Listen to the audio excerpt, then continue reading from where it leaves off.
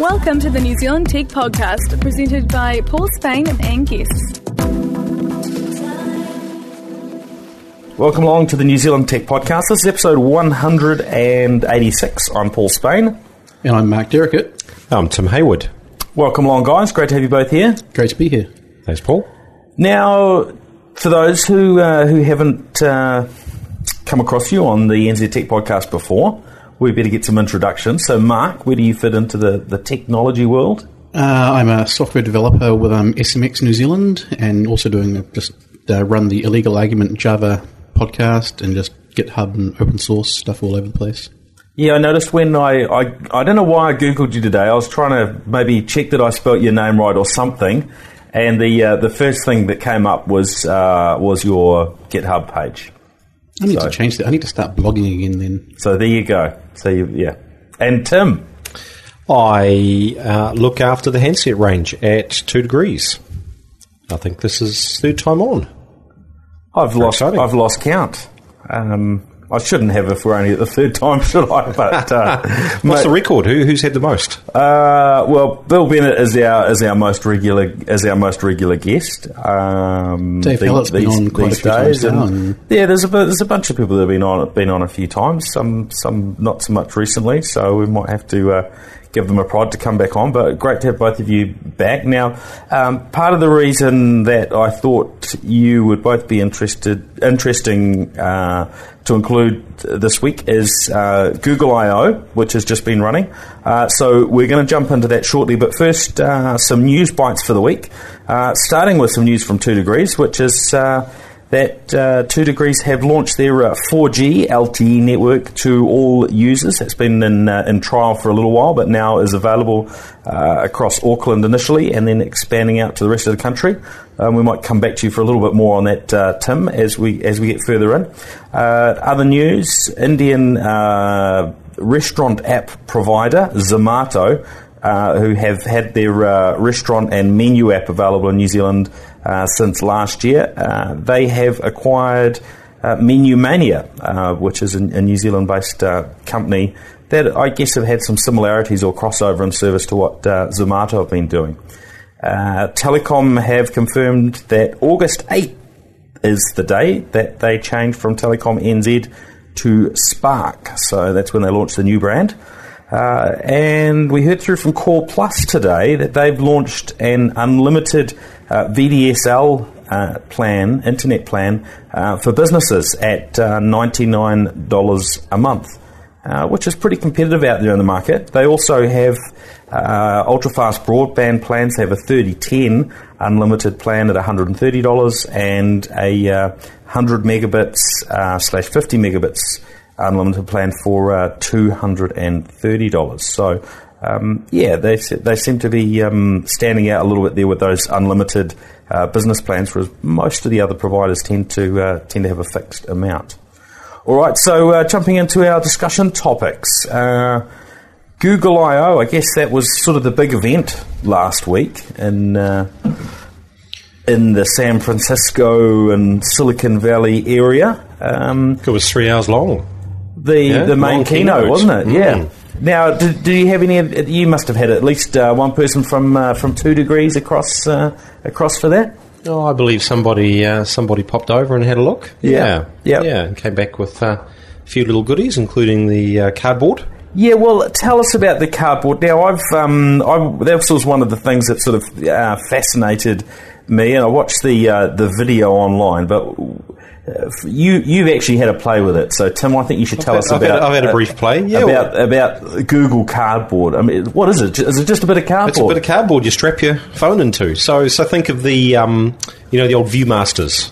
Yeah, the plastic ViewMasters with the rotary slides. So not pretty similar to that. You slip your phone in, close a bit of cardboard up. It's got a couple of Velcro pieces. That's one of the high tech features, and then also a magnet on the side, which you kind of drag a piece, sort of a washer down, which you use to make your selections. and then let it go, and it just kind of flicks back up again. So it's a low-tech sort of way of taking your phone and turning it into a 3D viewer, kind of Oculus Rift type so you're looking through the style. Stereoscopic lenses. A lot cheaper than an Oculus Rift, though. Well, the Oculus Rift itself actually was pretty good value, although we don't know what that'll actually land as in terms of final product. But you're right. This is dirt cheap, right? In fact, I think you can download the plans off the internet yourself, and if you've got an Android phone, you could set up and have that 3D viewer. And I believe the software is just free in the Play Store as well, I believe. Yeah, it is, the Cardboard app. Yep, it's 180 meg. It's a fairly hefty app to download. And then you got a bunch of options to go into and sort of explore, 3D virtual worlds. Street View, Google Earth.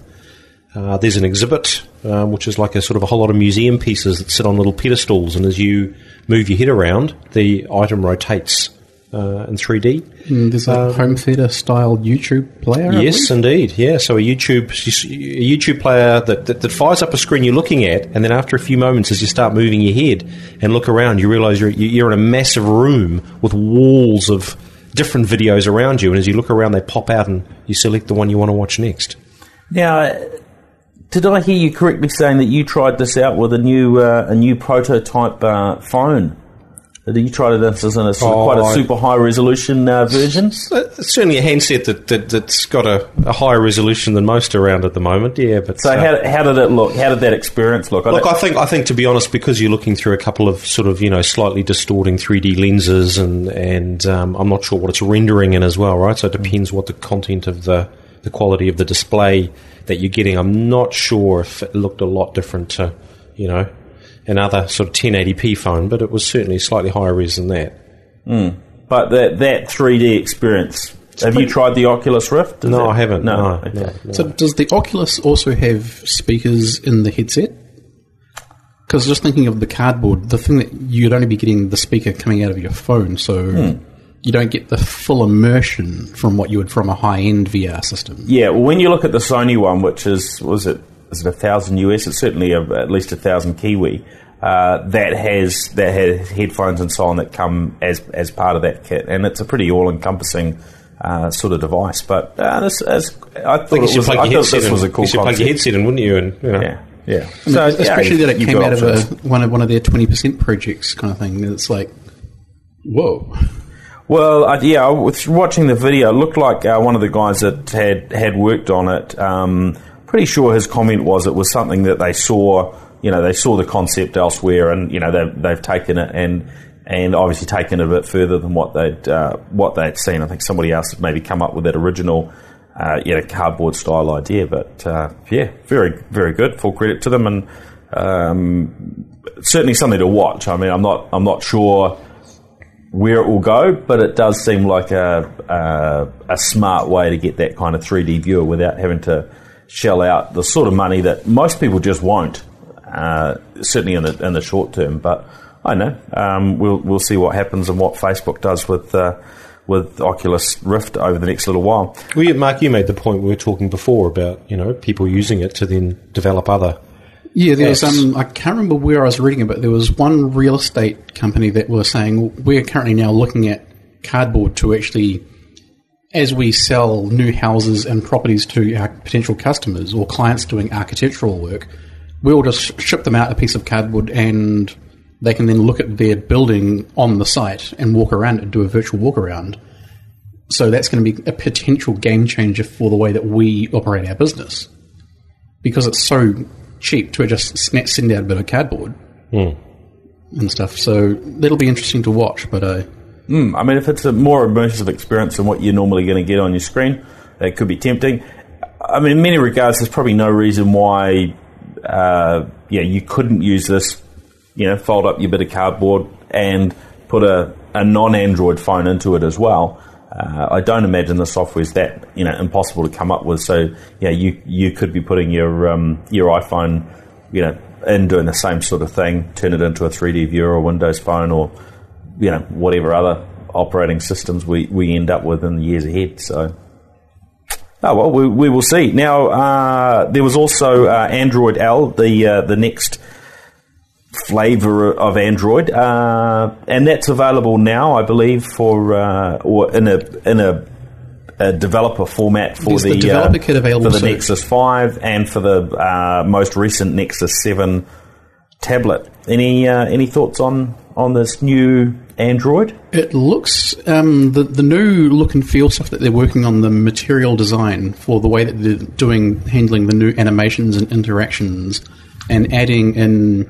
I think they're effectively saying you've now got a Z-axis for your pixels, so you can tell and give things depth, and all the applications and things will have smooth animations that flow in and out, backwards and forwards, and it looks quite gorgeous. Whether and how this will work on older devices where they're still wanting to get 60 frames a second, that's going to be an interesting challenge. But it definitely looks like it's going to give iOS and stuff a good run for the money. Yeah, I was quite impressed with it, and I think the direction generally that Google are going from a design perspective, certainly in the earlier days of Android, it was, visually it was a bit clunky. And now I think they're starting to, tweak that visual side. They've done, worked on so many other areas of Android, but now I think the typefaces and all of the other visual elements. One of the comments I saw earlier today was Hollow was a design. It wasn't necessarily a good design, but it was a design. True. Now they've got a new design where it actually flows between everything that they're doing, all the new Android Wear stuff that they're bringing out, the Android car, the Android TV, which they mentioned also at Google I/O. It's consistent across everything that they're doing, and along with their web presence as well, with new Gmail applications and stuff. It's that unified flow of consistency. Yeah, what's your pick on this, Tim? Well, I think that's right. Just the fact that it goes across all their properties, doesn't it? And TV as well, wearables, the whole lot. So I guess that's something they've picked up from perhaps people who have been doing a better job on the design than they have in the past. So what's it going to mean, for you? Because, I guess your role as a handset guy at 2degrees, you're having to pick handsets from different vendors. All of these different vendors are usually wanting to differentiate how they look with their custom launches and different bits and pieces. Will you be looking for maybe some of those vendors that do things in unique way to sort of line up a little bit more, or is that just something you've just got to go with what's available? I guess you don't have that much influence unless you're a carrier like AT&T with however many tens or 100 million customers they've got. Yeah, I think a lot of that's up to the decisions that the handset vendor's going to make about how they want to win their customers. I'm not trying to get in the middle of that. So if someone wants to do a lot of customization, the device is still going to be popular, that's fine. If someone else wants to make it look a lot more like stock Android, again, that's fine. I mean, I might have my preferences, but it's not really. It's not going to make a big part of the decision. Not really. It's more in terms of spec, brand, price, alignment with what we're doing and our plans and things like that. I guess you are seeing Google, though, probably starting to exert more control over the look and feel. I don't know if you've noticed all of the recent Androids coming out have the little powered by Android on the startup screen. So, I think you can expect to see a more common, with this level of design that Google's putting in, a more common look. They're definitely pushing the word Android more as well, rather than it's built with Google, it's built with Android. And I don't know whether this is more a kind of... Samsung have been getting a lot of the praise as being the handset to beat iOS. You either go for an iPhone or a Samsung. You don't go for an Android, you go for a Samsung. So Google's trying to reclaim the identity of Android. Yeah, interesting point. Yeah, I think there's obviously other great devices out there as well. Samsung's a very strong player.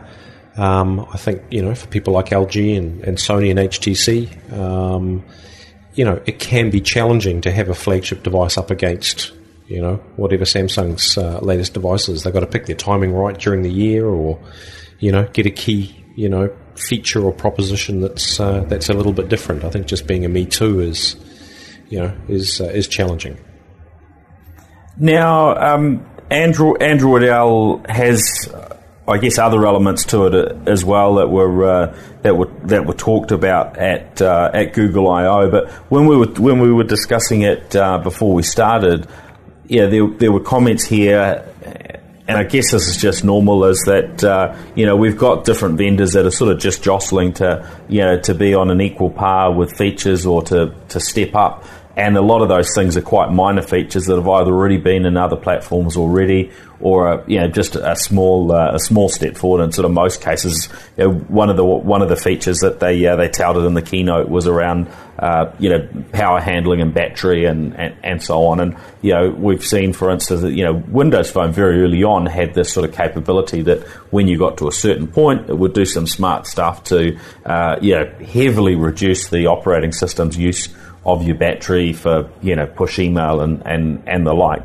And we've seen Google, Samsung and others add that onto Android. Now that's just becoming a sort of set feature. Were there any of the other features that guys thought were important? Just a couple of things I noted. There's it looks like there's a more developed remote kill switch feature, which looks a little more like iOS, so it works even after someone's reset the device. I understand it has helped with the reduction in theft of iOS devices overseas, so we might see a similar effect. I think treating of notifications, they're a little richer, or larger. You can do more with the notification right there, almost looking like a widget. Quite interactive, aren't they? Yeah, I like that. Available on the lock screens for quick access and. Yeah, I think that sort of capability where it doesn't just notify you, but actually you can take an action and achieve something right from the notification. And I'm sure we're just going to see more and more of that sort of smarter use of these things coming. So I think it's a really good move. The fitness, health and fitness hub, I think, similar again to something you've seen elsewhere. And then something that didn't get a lot of attention, but I'm pretty sure is in there, is the move to 64-bit. Yeah, there was. But I don't recall them saying anything about what the impact would be. So one of the things from there, which is probably more of a technical discussion, is as part of Android L, they're switching over to ART, which is removing Delvic. So they're actually switching the entire base runtime to the new Android runtime, which is pre-compiled, more optimized, has 64-bit capabilities as part of it, but it's also much better usage on memory, speed of applications, and because of that, you actually get better battery life. Right, so some of these technical changes that Tim and I are looking at each other going... Yeah, so a lot of those we're things... not quite sure exactly what the implications are, but what you're saying is the implications are good behind the scenes, even if it sounds a bit like... The kind of things that you wouldn't really put on a keynote because everyone would be going, but where's the shiny? Show me something that's like animated. It's like... Yep, no, well said. And although I think what's quite good about Apple's keynote sometimes is you expect it to be shiny, and then they do pull out the technical piece and focus in on it and really talk about it. So they almost go the other way around. But if they can make it look really, really cool and so on, and they do seem to do that exceptionally well, don't they? I did see one amusing comment saying, I watched the entire 3.5-hour keynote and I was disappointed. Google did not come out with another new programming language. And it's like, well, they've already got 2 more, so... Brilliant. Now, so Android is sort of going everywhere, isn't it? So there was, we also heard about Android TV. No, this is not Google TV. This is Android TV, which is going to be showing up in smart TVs and set-top boxes in the not too distant future. They announced a range of vendors, including, I guess, most relevant to New Zealand, Sony. Their 2015 range. Smart TVs are apparently all going to have Android TV embedded in them. Wow. Which sounds interesting. I think Android TV also has a bit of a game controller as well that I saw one photo of.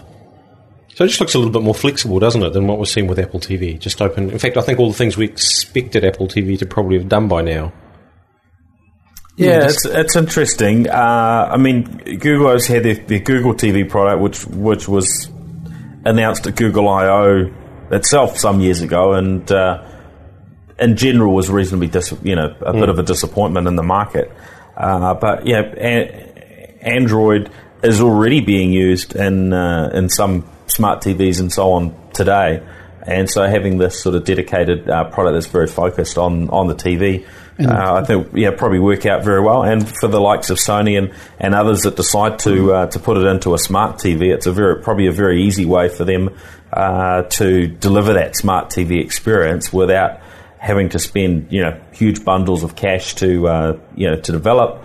And they know the hardware to run Android isn't too crazy, so they can build these in at probably a reasonably low cost, I would have thought.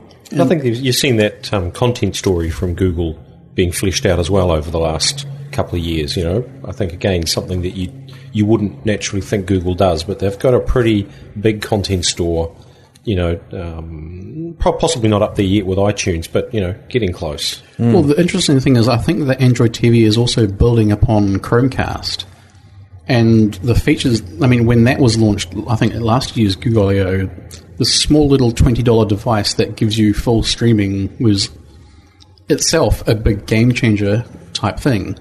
And you've got Netflix and you've got Hulu and all the other kind of streaming providers via Chromecast, which are also on Android TV. So a lot of those things are just automatically coming along. And I believe Plex, one of the open source media centers, has Chromecast support, and a lot of the third-party media players have that. So even if the Google Play Store doesn't have the content that you need, it's available through this open API where it's multiple stores in one place.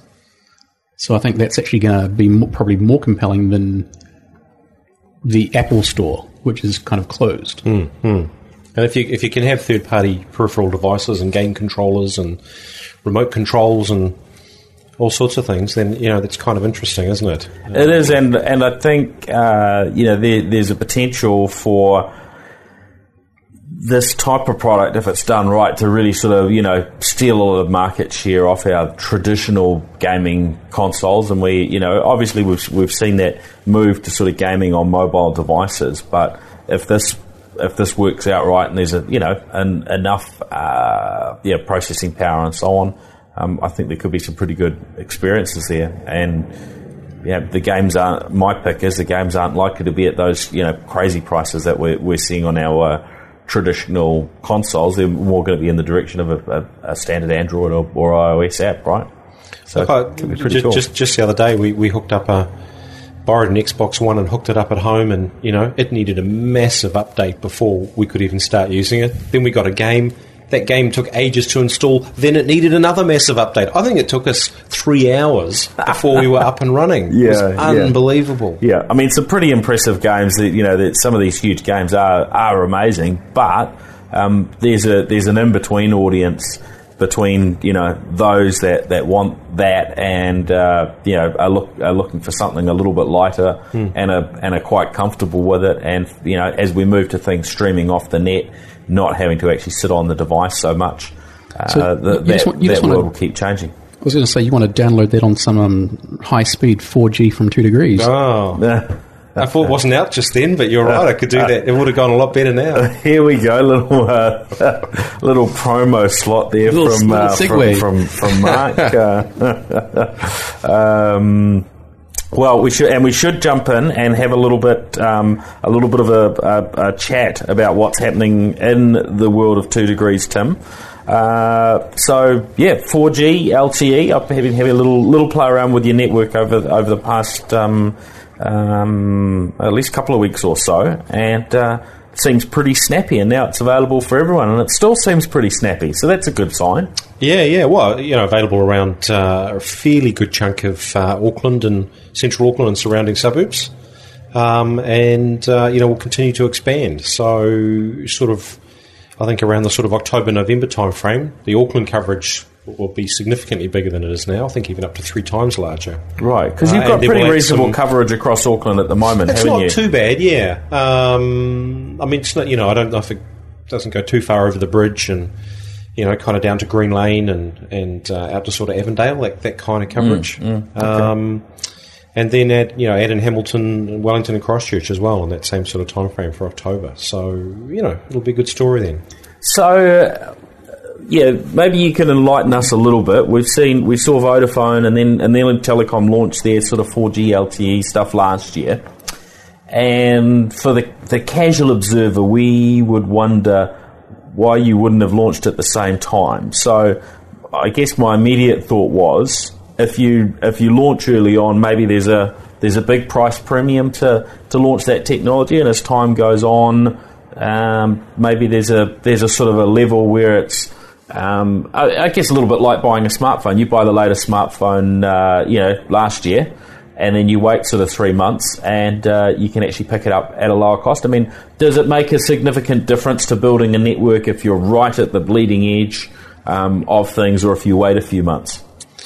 Well, look, I think even that time frame last year, if you think globally, wasn't really what you'd call bleeding edge. So, Fair point. But I don't think that makes a big difference. I think at the end of the day, our focus at that stage was around, providing our billing value and carryover and shared data. Those kind of features were kind of more important at the time. 4G is always something that was going to, we would flesh out and add, which we have. So, look, it's great. It's great when you use it. I guess, we spend a bit of time tossing around and going, what does 4G do and what do those speeds do? And it is extraordinary if you think about the performance you get out of 4G and compare that to what you got at home, right? I mean, it's kind of hard to believe. Yeah, I mean, I did a little speed test earlier, and one of them ended up sort of, I think, 53 megabits down, which is, in the direction of twice the speed I get on my home connection. And the other test, I think, was up in the sort of 70 megabits range. So some pretty snappy performance there. Yeah, I think it's the upload speed as well is pretty significant, isn't it? It is, yeah. It used to be upload used to be, even with HSPA, upload was never that crash hot. Well, the upload, I think, on probably both of those was around the 30 megabit sort of range, which again, it's similar to what I get my download at home over I guess an average VDSL, or maybe a bit below average VDSL connection. I remember seeing a report from the first UK operator, I think Everything Everywhere, to do a sort of wide-scale 4G network. And it was during the Queen's coronation event, whenever that was. And they saw for the first time significantly more data on the upload being sent, so people uploading high-def photos and video straight away. I didn't know they had 4G when the Queen had her coronation. Coronation anniversary. Oh, okay. All right. I don't follow the Queen that closely. I'm just kidding you, mate. That's because the security detail works. So looking at this move to 4G, what we read is that a network with 4G, it costs you a lot less to get your data out to people. I guess you can pack in a lot more data. I think the technical phrase is something like megabits per hertz per second. Okay, I think there's a formula along those lines. Right. So how much data you're carrying for the amount of spectrum that you've got. In the same amount of time frame. So with all that sort of in mind. I guess everyone's looking to see, well, when are we going to get more data for less money, sort of thing, which is the constant challenge. What we've seen when we look back over time is we tend to every few months or so there's a sort of a gradual change. So rather than it be someone's rolled out LTE, so suddenly we're getting twice as much data, it's on a gradual scale. Is that what we expect to sort of continue? That's kind of what works for a network, and in terms of being competitive with the other players, we're not likely to see any big jumps anytime soon. Well, I think we've got what's our biggest data pack at the moment, which is 12 gig. There's a 12 gig one. If you can find it, it's hidden away on your website. Pretty 4G, pretty hard to find. Yeah. So 12 gig for 6 months validity. For $99, it's pretty good value. Even on 4G, it'll take you a little bit to chew through that. Look, I guess it'll be a matter of how much increase we see happening, right? You got data baked into your pay monthly plans. You've got data now in your prepay combos.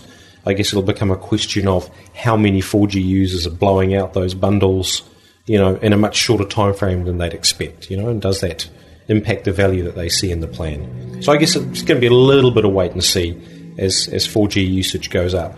I mean, in terms of number of devices, 4G devices are increasing very quickly as a share of the total number of devices that we sell.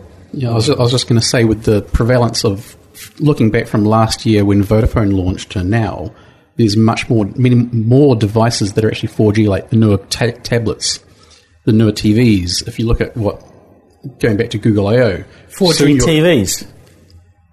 Well, you got a 4K TV. You might get a 4K TV. but I mean, like you might have like a module in there. I mean, who knows what Google's going to come out with next? I mean, is your car going to be 4G?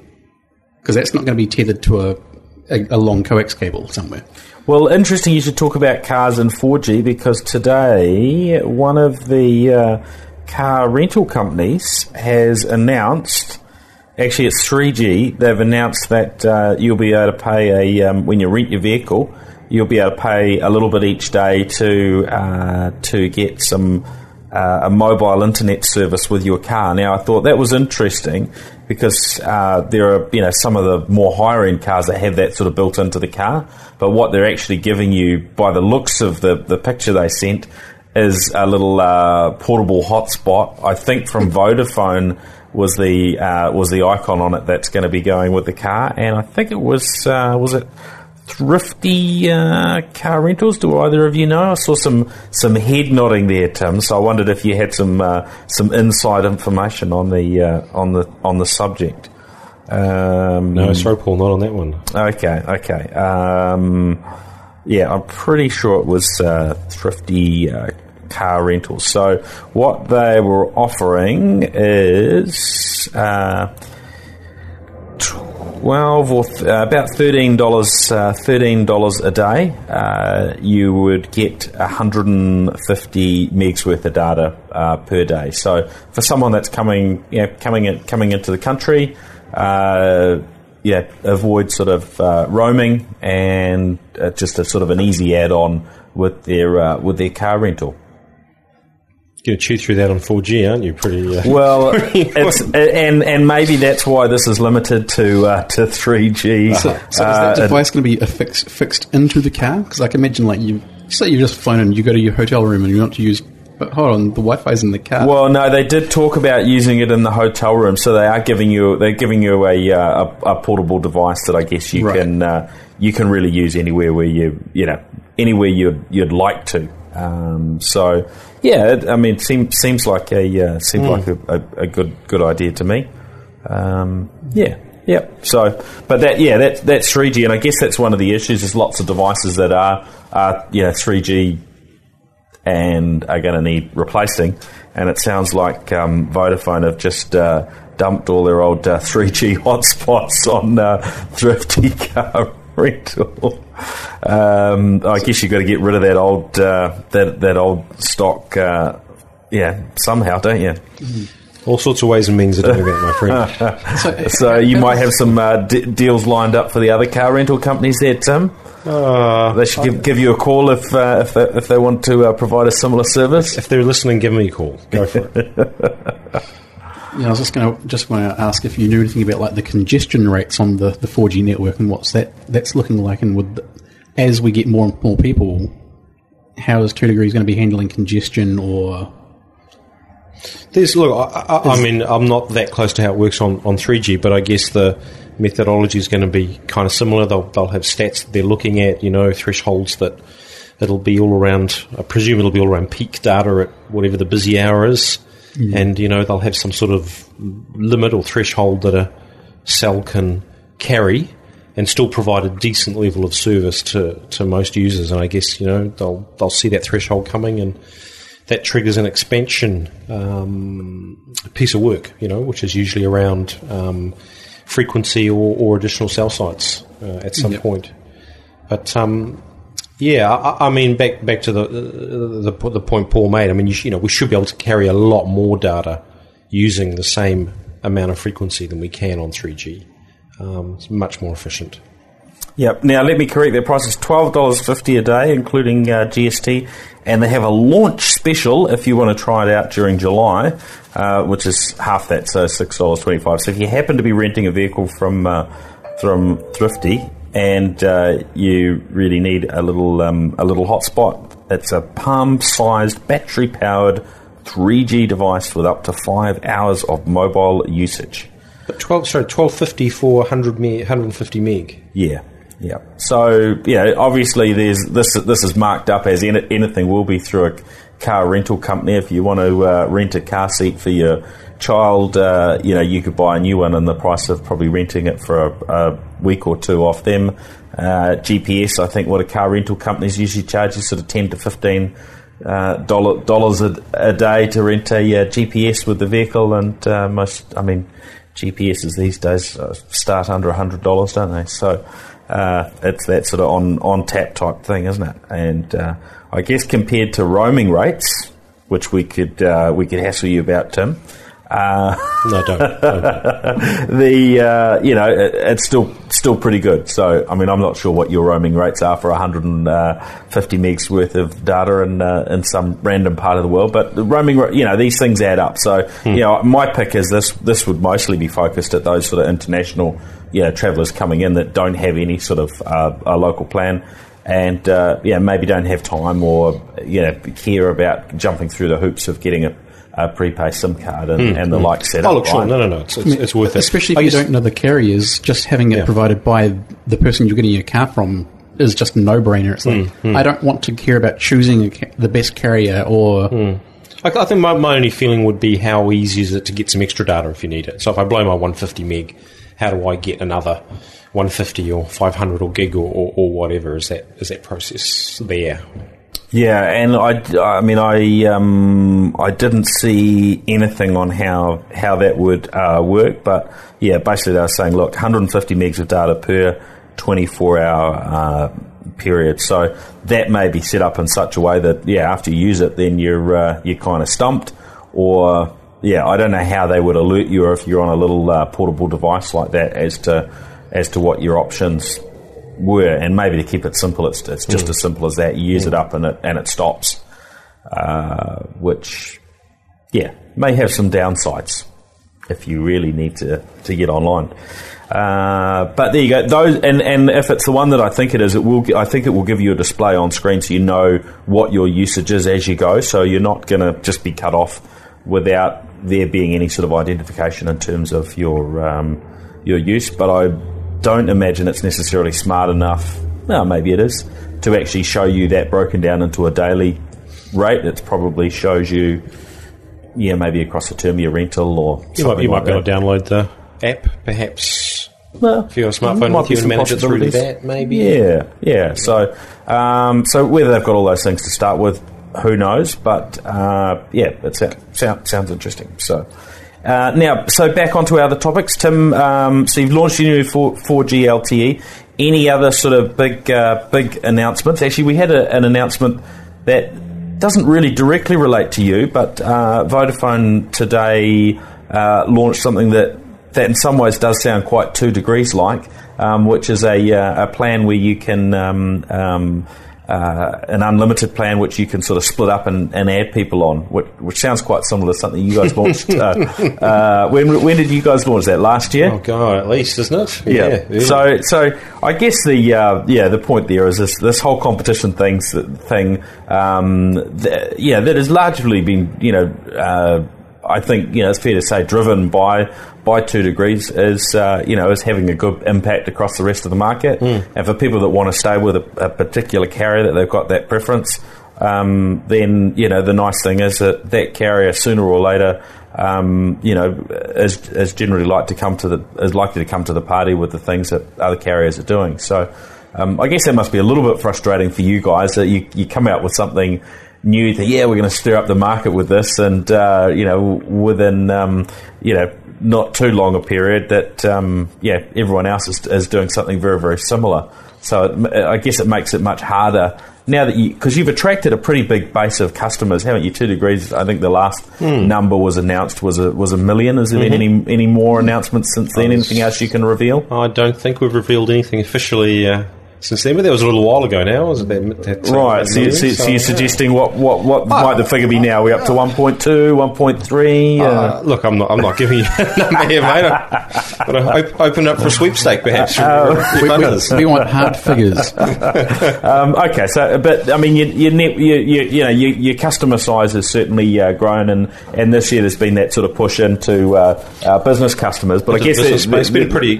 We've had a great business campaign running for the last couple of months. I think it's probably well, it looks like something that might work reasonably well for you in terms of I think that the approach you've been taking. But I guess there gets a point where you've collected all the customers that are really annoyed with the other with the other telcos for whatever reason. Maybe they've been with them too long or whatever it is, and they change. And then I imagine it starts getting a little bit harder to acquire new business. Would that be fair to say? Well, then we've got to come out with some more exciting stuff, don't we? So watch the space. All right, okay. Well, we will have very high expectations, Tim. Android L coming to 2 Degrees soon. You heard it here. Excellent. Coming to Paul's Nexus 5 perhaps tomorrow. Yes. We'll have to download that so I can talk about the hands-on experience. Now, the Hawaiki cable, they have announced. Well, actually, it's the government today that announced. They sent through a little note from the ministers to say that. They're jumping on board and are supporting this new cable, should it actually go ahead. So I guess if we look back about 3 years, there was a similar announcement of there being support for the Pacific Fibre cable. So, which of course that never worked out, and the Pacific Fibre sort of shut down. So their cable's not going ahead. So they'd announced a deal 3 years ago of a $91 million deal, and the announcement today is around a $65 million commitment to that cable, and that involves buying a portion of the bandwidth that will be available on that cable that will link New Zealand to the US and to Australia. It's quite a long-term investment, I think. From the numbers I was seeing, was that commitment was over a 25-year period. I guess it's about stimulating the investors to come on board, then, isn't it? With a high level of confidence. Yeah, and I think it's good to see government entity that's sort of playing a part in supporting this, because there will come a time when the current connection that we have in the Southern Cross connection won't be enough to keep up with what we need. We're told it's got plenty of capacity for now and probably for another 5 or 6 years or so. But eventually that's going to become a problem. And I think there's some benefit in having a bit of competition and diversity, isn't there? Certainly, definitely. So so I guess we'll just hope that they find enough money to put this one together and sling that cable under the sea, and within a couple of years we might have some other options. But one thing that when we've talked about this in the past, one thing that we didn't have was a lot of providers offering unlimited broadband on home and business connections. And we just talked about earlier the unlimited broadband that's now available to businesses with VDSL and UFB. Home environments, we've got similar sorts of things. If I look at my broadband usage, 2 years ago maybe around 5 gig. And now with sort of older children and Netflix hooked up, and I think probably pushing the kind of the 60 to 80, maybe to 100 gig sort of range. So that's reasonably big growth, in 2 years. And if everyone's doing that same kind of ramp up, or a lot of people are. So I'm getting up around about the 100, 120, and that's with also doing a lot of like Dropbox, Crash Plan, online backups and stuff. So I've got a lot of data that's going backwards and forwards that I could probably actually not back up as often and waste that bandwidth. But at that sort of level, it's not really an issue, is it? I think I was on a Vodafone plan that was 200 gigs, and then it got bumped to 500. Telecom had a 500 plan at the time, so their competition, I think, has been driving some of that. And then they just said, look, we'll just take that 500 gig cap off, and you can use as much as you want. And those things tend to work out quite well. I guess there's a point there for you, Tim, and there's been a bit of talk in the market around this is 2degrees being just a mobile provider, and one of the reasons that I'm buying my internet off Vodafone is they've got a package that makes it quite attractive for somebody that has a Vodafone mobile. What are we like? What can you talk about in those regards in terms of what 2degrees might do? Not much, sorry, mate. Not tonight. No big announcements here. Well, but look, obviously it's something that we know that our customers would like us to provide those kind of services. We know that they trust us to do that. They'd like to see us do something interesting in that space, like we've done in the mobile space. So, there's fertile ground there. It's a question of exactly what we do that makes sense and is differentiating. So, is it likely that you would you'll set up partnerships with ISPs to provide some sort of an in between thing to being a provider that provides them all? Is that something you've looked at? We should get you in for a session down the road, mate. You can give us some good ideas. Probably at this stage, there's a lot of things on the table. So which one makes best sense for us and for customers? But there's it doesn't make much sense to just come out and be a me too in the in the broadband space. So we did some interesting stuff in mobile, and I'd like to think we're going to do the same thing if and when a fixed play makes sense. All right, you've given some good hints there, Tim. So, all right, no, I didn't. We have some good expectations. All right, now, so Hawaiki, we've chatted about that. REANZ was the government entity that we're talking about. This is the research network that's used by, I guess it's used sort of education, universities, and so on. In fact, they've just recently announced that they bumped up, I think, their connection to the outside world to 10 gigabits, if I remember correctly.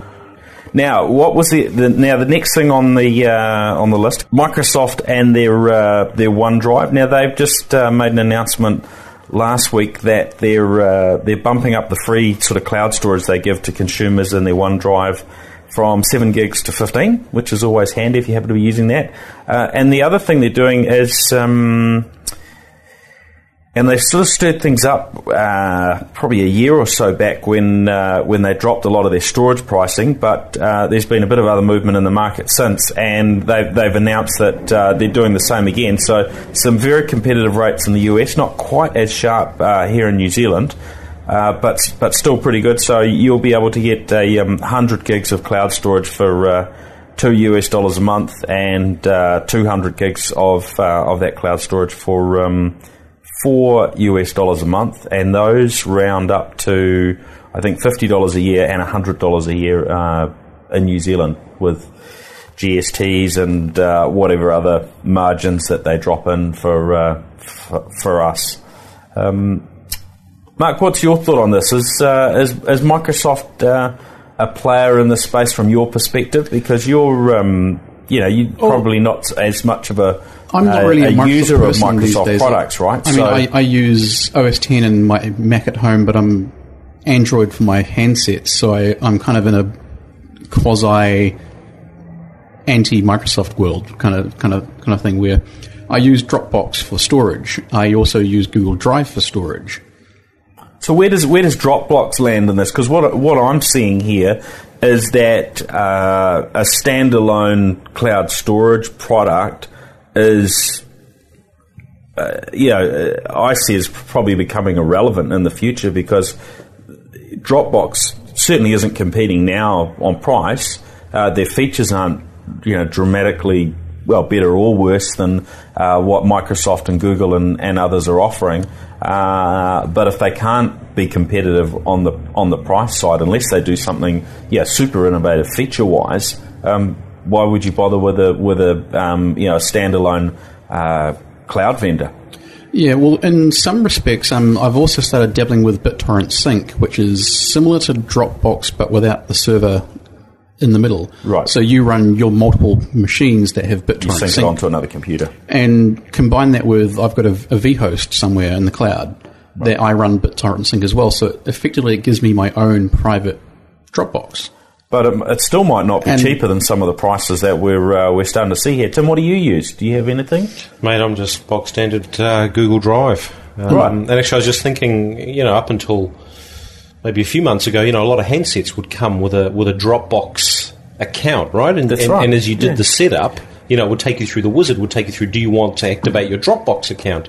And I haven't seen that now for a little while. Just speaking about that, I recently switched from my Samsung S3 to a Sony Z2, and coincidentally, that same week was when my extra 50 gigs from my Samsung ran out. So I was like, okay, I've lost all the storage. Maybe I need to rethink what I'm actually storing, because I might not have got... I hadn't reached that limit, but I've now got enough in the cloud that actually not having that extra storage is kind of something that I want to be aware of.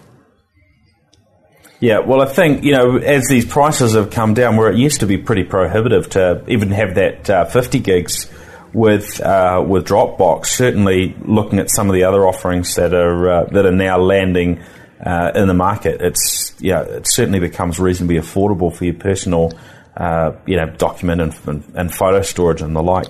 I believe to have it sitting in the cloud, right? I believe Google also this week announced something related to the Microsoft announcement that they're going unlimited for Google Drive for Business, I think. Yeah, so on the business side, there's the announcement there from Google if you're on their high level plan with Google Apps, and Microsoft have done something similar. I think it's a terabyte per user for business users, which is probably more than enough when you look at virtually every organisation I deal with in terms of their day-to-day sort of IT. I've never come across anywhere where an individual user has a terabyte worth of data. So that's it's certainly a nice chunk. Whether all of the apps and bits and pieces that sort of tie those things together make that super seamless. I think that's not always the case. I think Apple's also stepping into this arena with the upcoming new version of OS X with Yosemite, iOS 8, and I think they announced something with their photos for doing unlimited storage of photos and that kind of stuff on their iCloud. So I'm more thinking at this point in time the whole ecosystem is getting very fragmented, and I don't necessarily know who to choose. Well, I guess it just depends which ecosystem you're landing in. So if you're in an Apple world, you'd probably put your stuff in an Apple cloud, Google, Microsoft, whichever. And if you're across all of them, you've got to look at who provides the best apps across all of those platforms. And interestingly, and maybe it's because Microsoft has been a bit of an outsider when it comes to the mobile device world. They've ended up coming in with pretty capable apps across Mac, Windows, iOS, Android, and obviously the native sort of Windows Phone and Windows 8 one sort of having that totally integrated at an operating system level.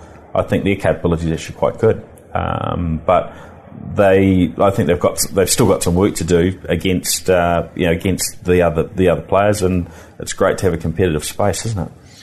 Yeah, it is. Look, I think for me the two most important information stores in personal life are photos and music. Yeah, and to be honest, I'm not sure if I trust either of those completely into the cloud yet. Those get backed up myself at home on an external drive. But old school there, Tim. Maybe that's the case. But kind of having all that, trusting someone to look after all that, and then thinking, well, what's my long-term service level guarantee for that? 25 years, is it? It's 50? Not, can I leave it behind for somebody? It's not so much the storing in the cloud for me. I think it's also more, do I want to store my music in the place where I bought the music, where I don't necessarily have actually got it stored. It's just their copy that I'm using, that if they want to delete it, that it might just disappear from my folder or something. Who knows? Yeah, well, there's certainly all sorts of possibilities, and especially, if we get to a point where this stuff's free, and we've seen what happens with all sorts of free services. I was talking to somebody the other day that was telling me about this wonderful product they used in their business, which was a free password storage system, and it just revolutionised the way they did their stuff because they couldn't remember their passwords, and then that service one day shut down. Their free business model didn't quite work. Now, a little bit harder for a Microsoft or a Google or a big player to do that, but sometimes things happen, and as we've heard with Facebook this week and some of the stuff they've been doing with their free service, sometimes things happen that maybe you aren't quite so comfortable with. So, all part of the consideration. All right. Well, I think that sort of brings us to the end this week. That wraps us up. There was a little bit more. If you want to dive into Google I/O, there were some other topics that we didn't get to chat about. Android Auto, getting a Google Android sort of. The car experience. Yes, that's a good way to put it. Which I guess, when you compare it, it's got a lot of similarities to what Apple are doing in that area. But it's nice again to see that competition. One vendor comes out with something, other players are going to come to market and put some pressures on. Although, if it's illegal to use your mobile phone in a car, can we use our Android in the car? Yes. Just like you can use your iPod Touch in the car, which is just an iPhone but without the phone because it isn't a phone. So there are all sorts of ways of breaking the rules. Or take the SIM card out of your Android and put it in your portable something or other, your 3G or 4G device, and then tether it. Would that be legal? I'm not sure. A few things for you to ponder out there, and hopefully that doesn't tie up too much of your brain power between now and our next episode next week, because there are some other podcasts that we would like to recommend you listen to from the Global Voice Media team. There is a New Zealand entertainment podcast, which is just launched in the last few months, and is going from strength to strength. Actually, well worth listening to if you're into keeping up with music, particularly New Zealand music. There's a lot of interviews and commentary on what's happening in the New Zealand music world, and also movies and TV. There's a bit of other stuff in there as well, but quite a strong focus on New Zealand created content in those spaces. So well worth the listen. And we've also got the Slightly Correct Political Show, which has just launched in the last couple of weeks, or just joined our lineup of podcasts, which has got Jeremy Elwood, Chris Brain, and Pat Brittenden talking about all things political in the lead up to the election this year, and certainly with a twist of humour thrown in there as well. So that one's well worth a listen to if you sort of want to keep up with what's happening and the mudslinging between the various parties. And if you're just trying to figure it out and you can't, then the guys have some pretty interesting debate on the topics at hand. So jump on to globalvoicemedia.com to find out about those. Now, guys, where do we track you down online? I'm on Twitter at Talios, Talios, and also Google+. And theillegalargument.com is where the podcast is. All right, so that's how to find Mark Derickett. How about you, Mr. Tim Hayward? I am just at Timmy Hay on Twitter, not on Google+, which actually didn't get much of a mention at this year's it didn't at all. I/O. What does that mean? You can track me, Paul Spain, on all the social networks, but predominantly Twitter is where I am most often when I can find the time to tweet. And, of course, nztechpodcast.com, and NZ Tech Podcast is certainly active across Twitter, Facebook, and a little bit there on Google Plus from time to time as well. So thanks, everyone, for listening in. We'll catch you all next week. See ya.